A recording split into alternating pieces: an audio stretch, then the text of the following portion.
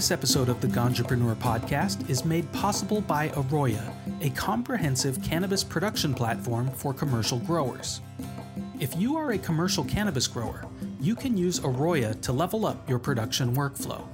Featuring a combination of precision instruments and powerful software that help you intelligently cultivate, dry, and process cannabis, the Arroya Cannabis Production Platform is your ticket to greater yields and consistent quality.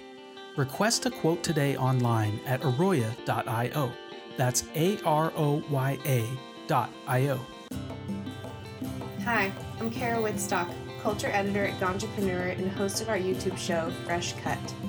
The best way to understand cannabis business is to speak directly to those who work within it, and Fresh Cut was created to shine recognition on the people who fill these roles. In this interview series, we focus on those with their hands in the dirt, both literally and figuratively, from cultivators to bud tenders, educators to advocates, activists to lobbyists. We aim to illuminate the workers who keep this industry thriving.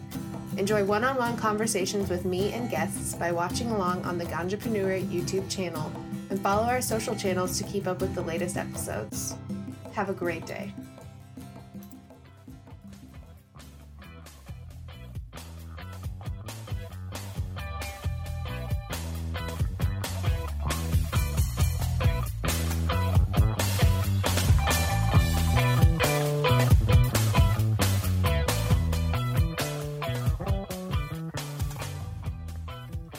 Hey there, I'm your host, TG Brandfault, and thank you for listening to the Ganjapreneur.com podcast, where we try to bring you actionable information and normalize cannabis through the stories of ganjapreneurs, activists, and industry stakeholders.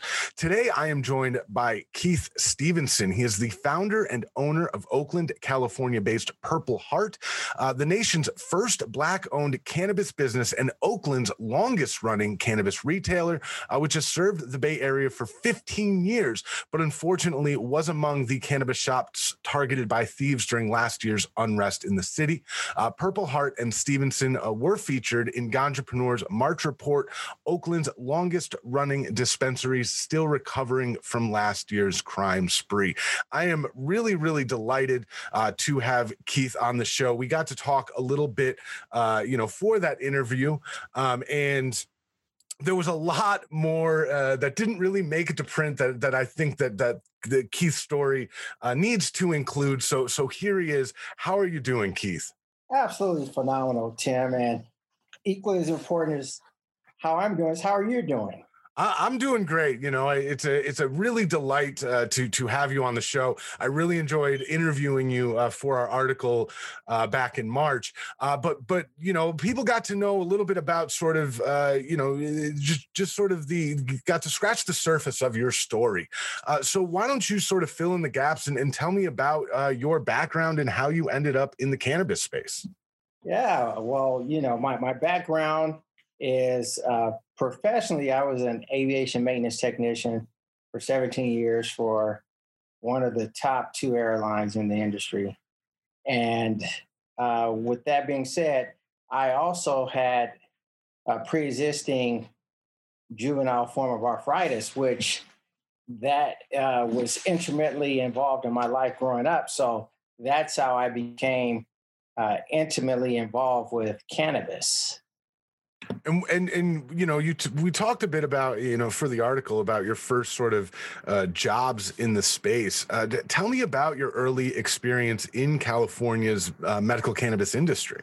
Yeah, my first experience professionally being involved was working with the Oakland Cannabis Buyers Co-op, which was a retailer and a provider of medical cards in the city of Oakland.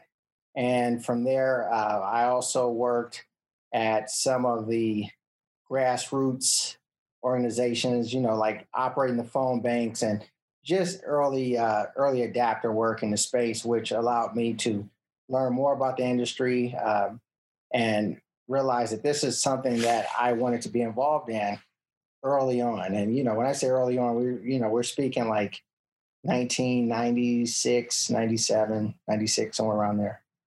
And you started, you said you started at the phone banks and you started, at the club. What did you learn from those early days that eventually led to you being able to start a successful, your own successful dispensary? What I learned is that this was, working in the industry was something that I truly loved. Like I really felt fulfilled, and it didn't appear to be a job to me. It was a labor of love, and from that, just being around the plant and having spent some time in gardening and trying to hone my craft, and just seeing that this was an industry that I liked. So this was, it was something innate. It touched me, and it allowed me to interface with other individuals who had some sort of ailment that they were treating with the use of cannabis. So that's one of the things that really, brought me in.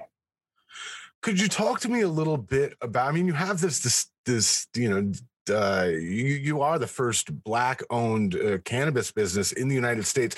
Can you talk to me a little bit about your early days, or even your experience now in what is a still white-dominated industry? Yeah, early on, I say that while other operators had jumped into the space, and I wanted to jump in. However, this was at a time when the Justice Department was really, very intensified towards the medical cannabis industry. So, I just didn't have the ability to hop into this space as an unlicensed operator like some of my other white peers were. And, the difference now and then is that right now you have a larger group of individuals who've never really interfaced with medical cannabis patients. So right now we have a market that's in California, at least, is more uh, recreational, adult recreationally involved. So, when I initially started, there were many patients that we would provide cannabis for that succumbed to their injuries. And that's one of the bigger differences that that I see, and also the large or well-financed companies that are coming into this space. So, we're really at a point where the industry is emerging, and this is the advent of commercial cannabis sales that we're seeing. And one of the things that I was really surprised to learn about when we spoke for that article was that you played a really pivotal role in Oakland's social equity licensing process. The city was the first in the state to roll those out. Tell me about that process and what your role was in developing what has become really a standard for every cannabis program that comes online. Yeah, so initially I was involved in the industry, and there just weren't many people of color in the space. In terms of being authoritatively and financially binded to companies. The positions that were typically you'd see people of color in were typically positions of security. To you know mitigate the threat. And I knew me myself, I was capable of doing this. And what we have is, we're talking about retail sales. And while some folks wanted to make it seem more than what it was, it was really business. Could you operate a business? And there are many people of color that operate successful businesses. However, the way I viewed the local regulations at the time at the city level, that some of these individuals had, that would be qualified to enter into the space, just would not be able to based off of how the regulations were written, because of, growing up in an area that was targeted by the war on drugs.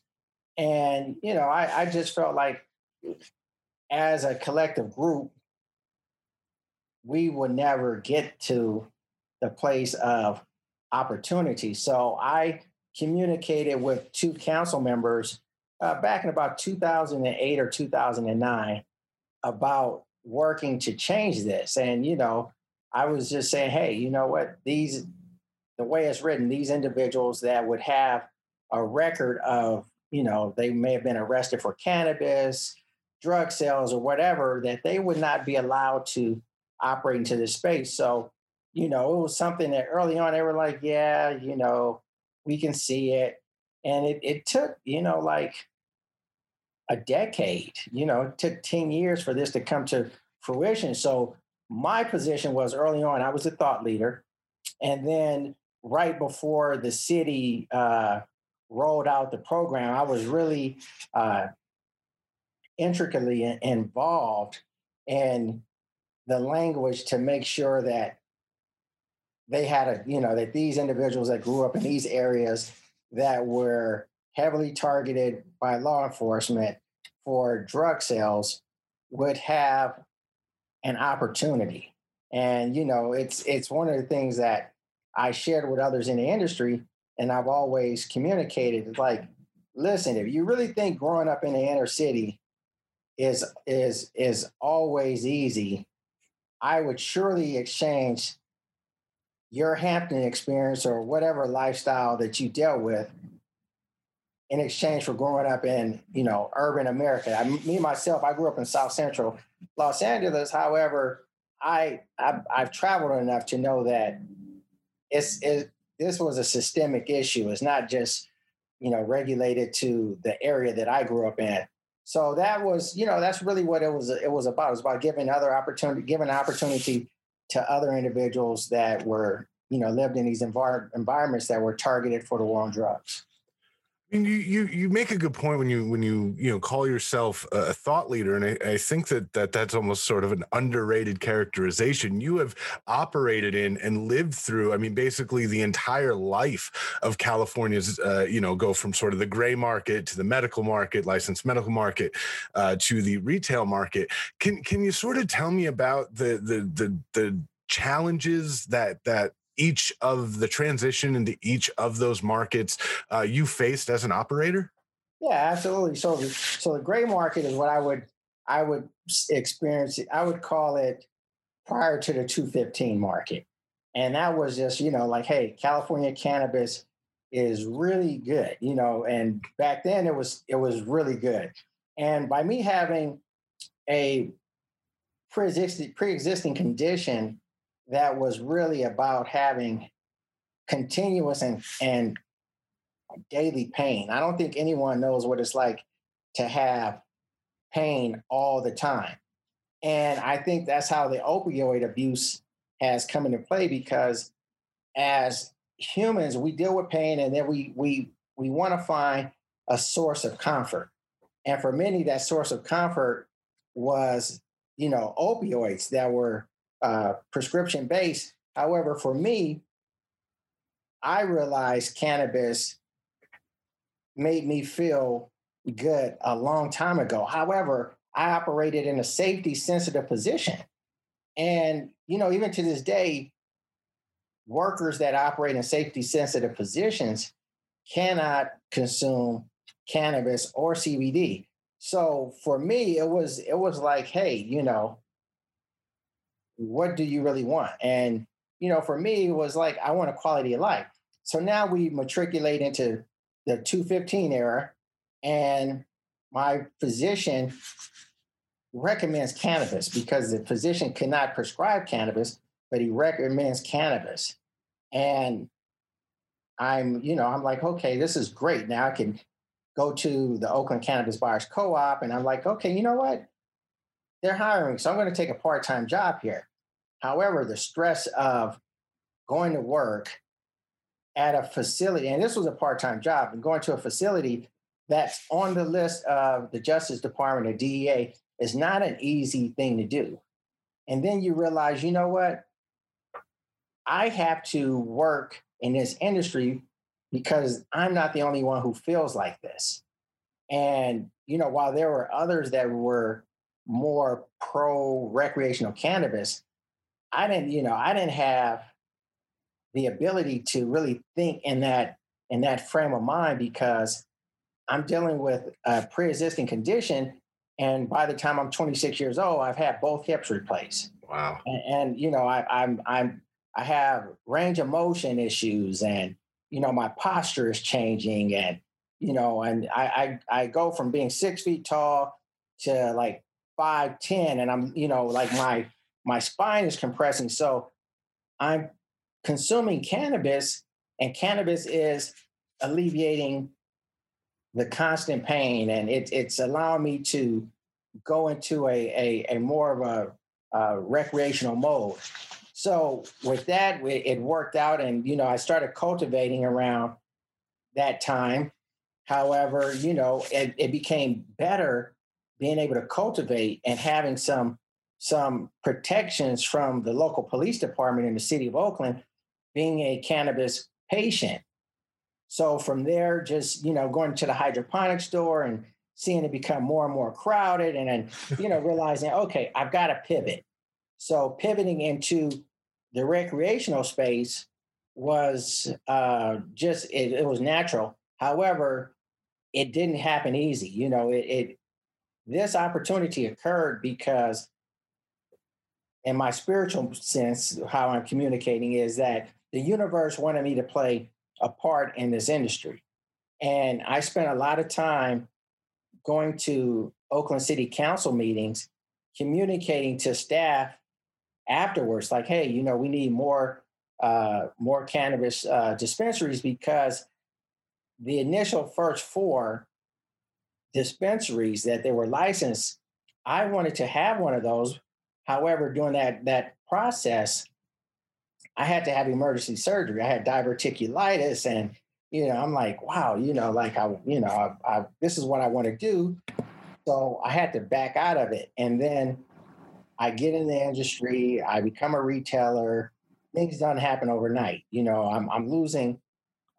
My burn rate was very high. It was like 132,000 for the first 3 months, and this is at a time where I was cultivating at home. So I had saved, a pretty large amount, like 75 pounds of cannabis to start the dispensary. And, had I not done that, I don't know what would have happened. So, everything that I've learned previously up and, from the time of my inception of dealing with licensed cannabis and moving towards the time frame of 2017, that's when I first interfaced with the new regulators that were put together by Governor Jerry Brown to open or to start the Bureau of Cannabis Control. And, some of the individuals were from the Alcohol Beverage Control Department in the state of California. So they had experience of dealing with a regulated inebriation product. However, they knew nothing about cannabis. So, through the years, I think it was 14 years of my experience, I communicated with them, the things that I had worked on, processes that the Purple Heart team had developed. And, we just poured into them because we wanted this framework to mirror what was right by the licensed industry standards. And, just to go back, when I talk about the first Black-owned cannabis business, and we're like the number 4 licensed cannabis business in America, it's about being licensed. I didn't have the authority. I had the authority, but I didn't have the protection of going into this without being legally licensed. So, there are other operators that were operating and then they became licensed. But what I wish to say is that I am the first licensed Black-owned cannabis business in America and the number 4 license in the country, period. So my experience and what I've given to the industry is one of love. So as we move into this newly regulated market, me being able to interface with the officials, Lori Ajax and Dean Graffilo, and some of them have gone on to be lobbyists. Some have gone on to work for other corporations. It allowed me to communicate what we found to be our best practices.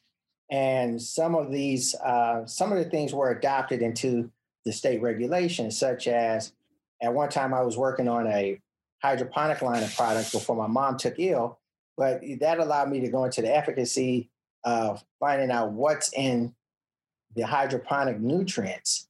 And, we were moving towards a zero to low heavy metal analysis.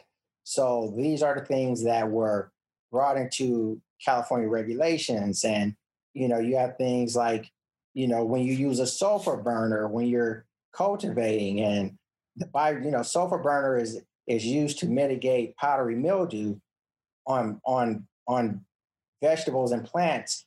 However, it was never meant to be used on plants that would later be combustible, meaning, that we were lighting them, and that lighting the residue from the sulfur burner turned into a carcinogen once lit. So, there was just a lot of things that myself and operators in the city of Oakland learned about testing cannabis and mold spores and, all these things. And initially, I was not someone that welcomed testing. I thought I used to refer to it as the easy bake oven theory.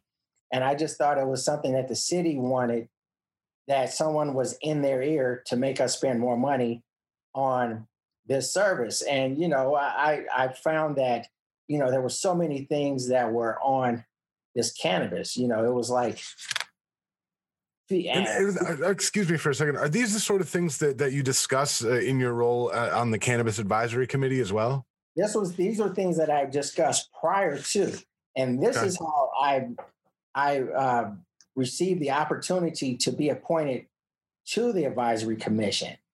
So these were things that we were doing locally, and I wasn't the first operator to do it. However, we developed a standard that was so high that the city of Berkeley adopted our standards for their medical cannabis dispensaries. So, it was just, something that I wasn't actually accepting of, because, in business, you're looking at top line revenue, overhead, and, how do we become not only successful, but profitable? And, no one wants to run a business where it's, your finances are tight. So, however, it allowed us to set the standard, but because me being a Black business owner in the cannabis space, I couldn't promote what we were doing publicly, because I had to, I had to take a seat and just kind of like be quiet about it.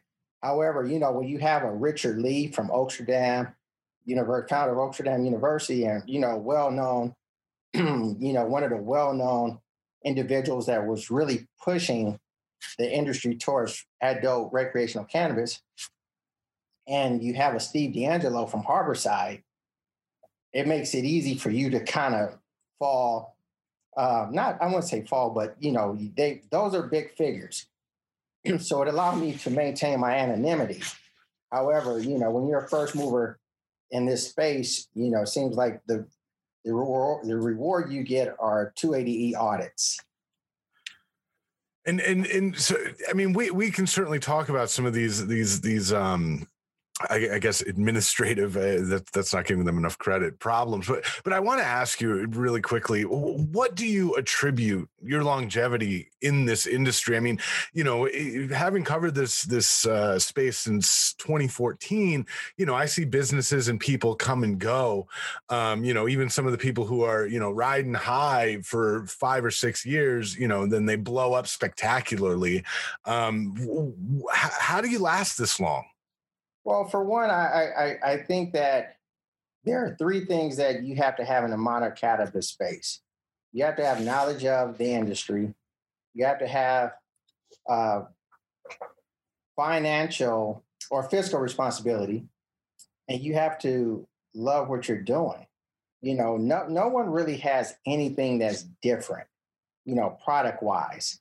So, you have to be able to deliver exceptional customer care and service, and to be able to know the nuances of the industry, the buying patterns, the sales.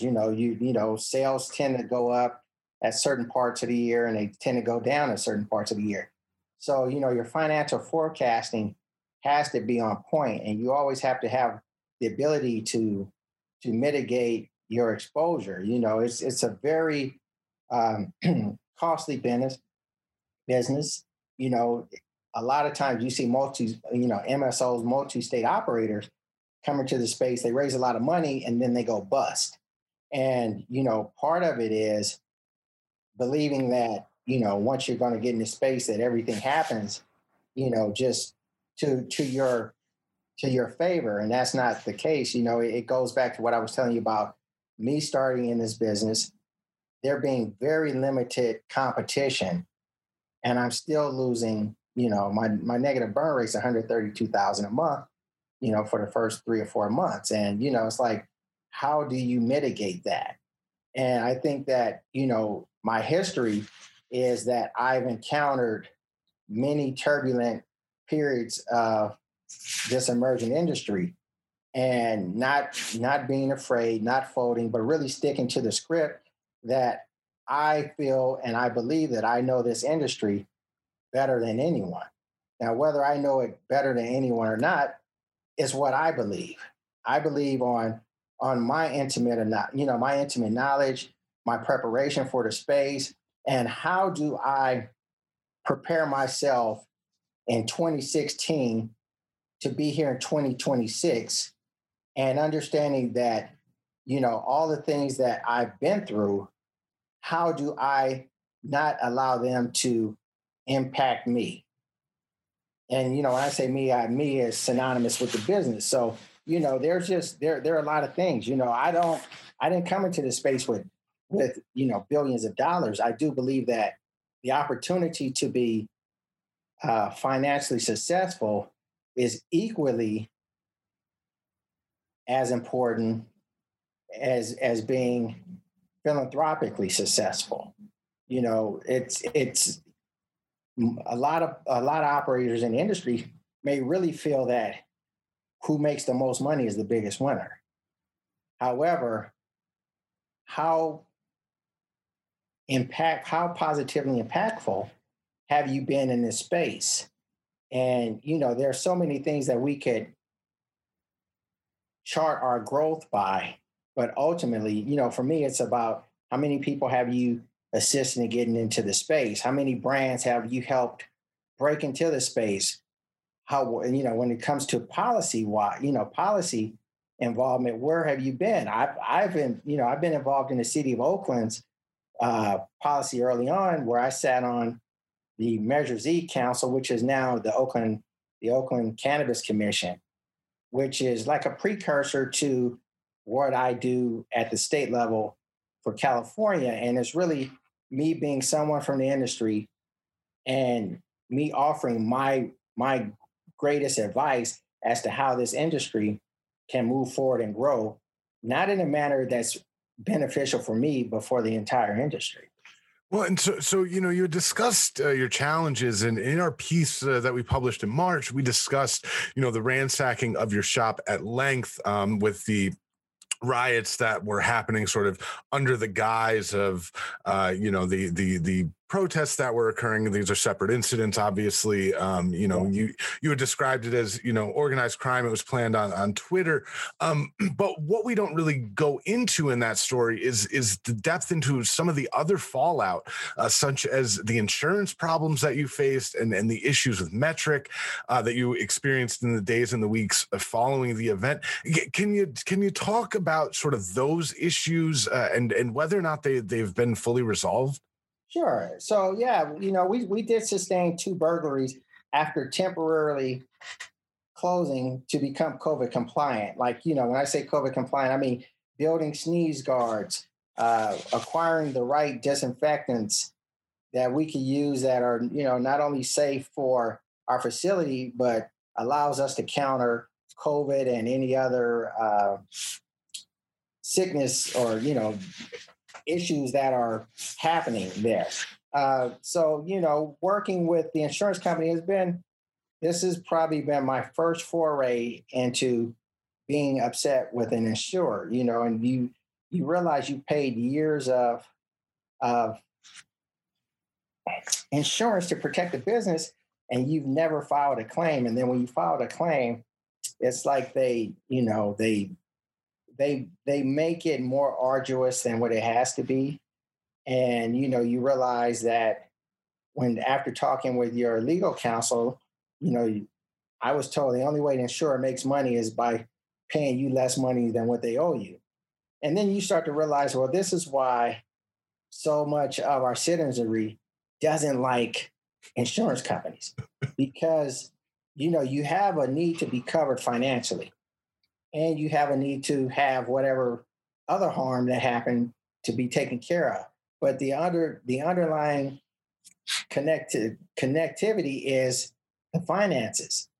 And I feel that, based on my experiences, I want all the operators in the industry to know, there's no reward in over-insuring your business for more than what you can receive. And what I mean by that, if the business is only going to keep $200,000 in merchandise at the facility, there's no need to pay for a policy that allows you $500,000 in coverage when you're not going to have it. And, then you start realizing how the adjuster, the insurance company, how they all work together. So now you're attempting to find a solution, and then you realize that this is just capitalism, where capitalism is about making money. But my thing has always been capitalism with a consciousness and giving back to the community. However, when you're dealing with level business at this point, and the numbers are large, what they have to pay you. What I've been told is that the insurers are just, they'll just put you in a position to say, can you afford to litigate this case? And if you can, they'll try to get the case kicked out of court. And if they can't get it kicked out of court, as you start progressing towards trial, then that's when the insurers start to communicate with you in a manner that, they want to resolve this. They want to settle this.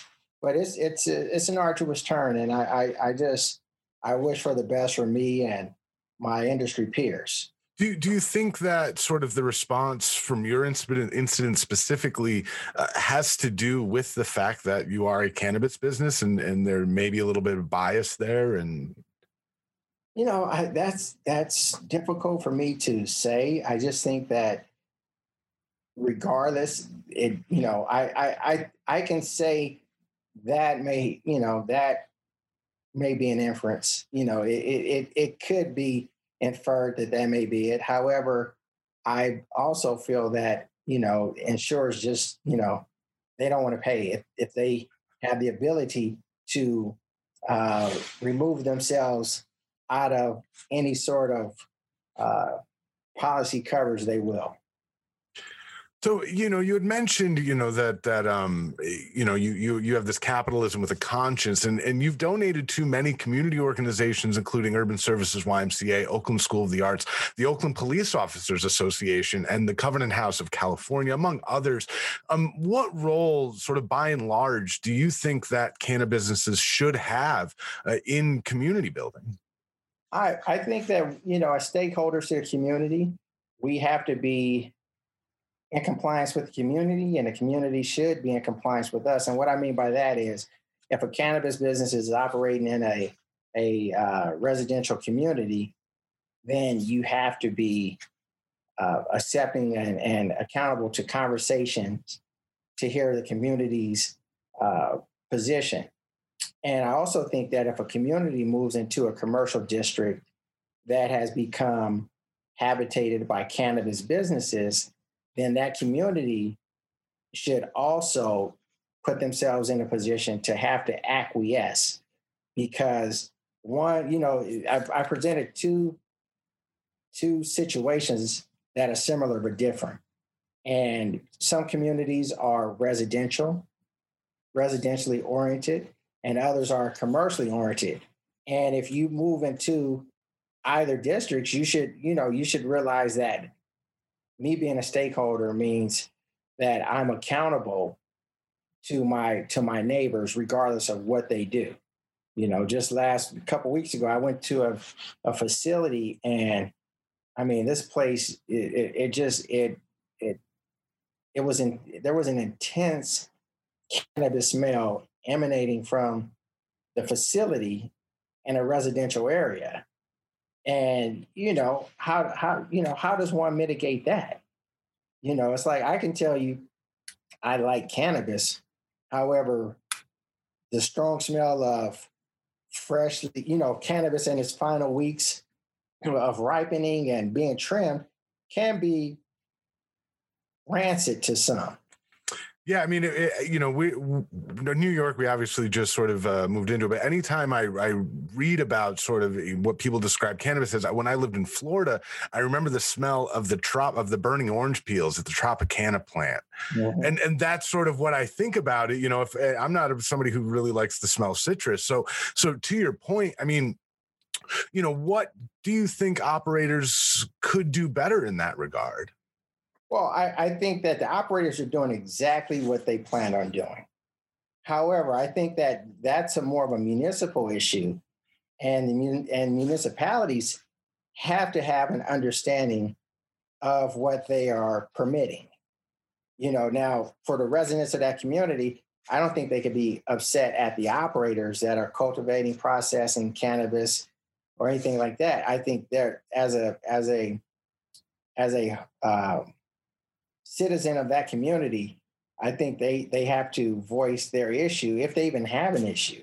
I just found it very loud to be 2 blocks away and approaching this facility, and just like, wow, this is pretty loud. Now, could I live in that environment? It may be difficult. I mean, I cultivated cannabis at home, and it was fine with me because it was my cannabis. So, I mean, again, just like our conversation for the print article, we again just barely get to scratch the surface with you, Keith. Okay, in the final minutes here, could you tell me what 30 years in this industry, it's literally a lifetime for lesser men and lesser businesses. What advice do you have for entrepreneurs who seek to be in this space for 30 years? One, make sure that you love what you're doing. And, so many operators come into the industry because they look at it as a gravy train with meatball wheels. And, I understand if you want to do something for financial gain to allow you the affordability of a quality of life that you might not have right now. However, what makes you happy?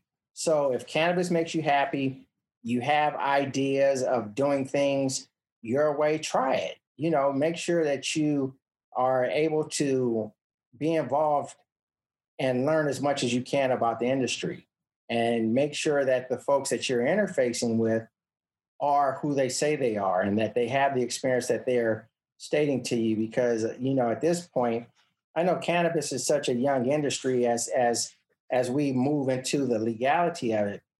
And there are many individuals who everyone's a subject matter expert. However, this is the only industry where the disbarred attorney or the mortgage broker who who created fraudulent loans can come into this space and say that they are subject matter experts. So, do your due diligence, find out what part of the industry you want to be in, and find out, if you're in a state where the opportunity tends to be not as easy, that you consider going to a state that, it's a lot easier.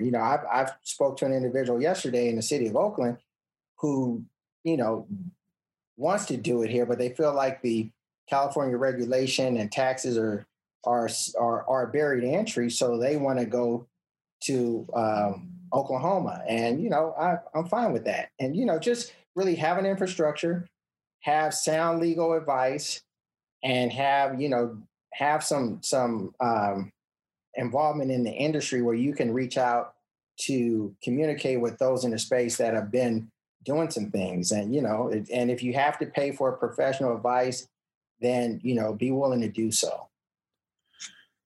I really enjoy being able to have these conversations with you, sort of back to back. I really feel like I've got to know you a little bit over these couple of, between interviewing you for the print article. And I really appreciate you taking the time both then and now to tell your story and offer your decades of experience to our listeners.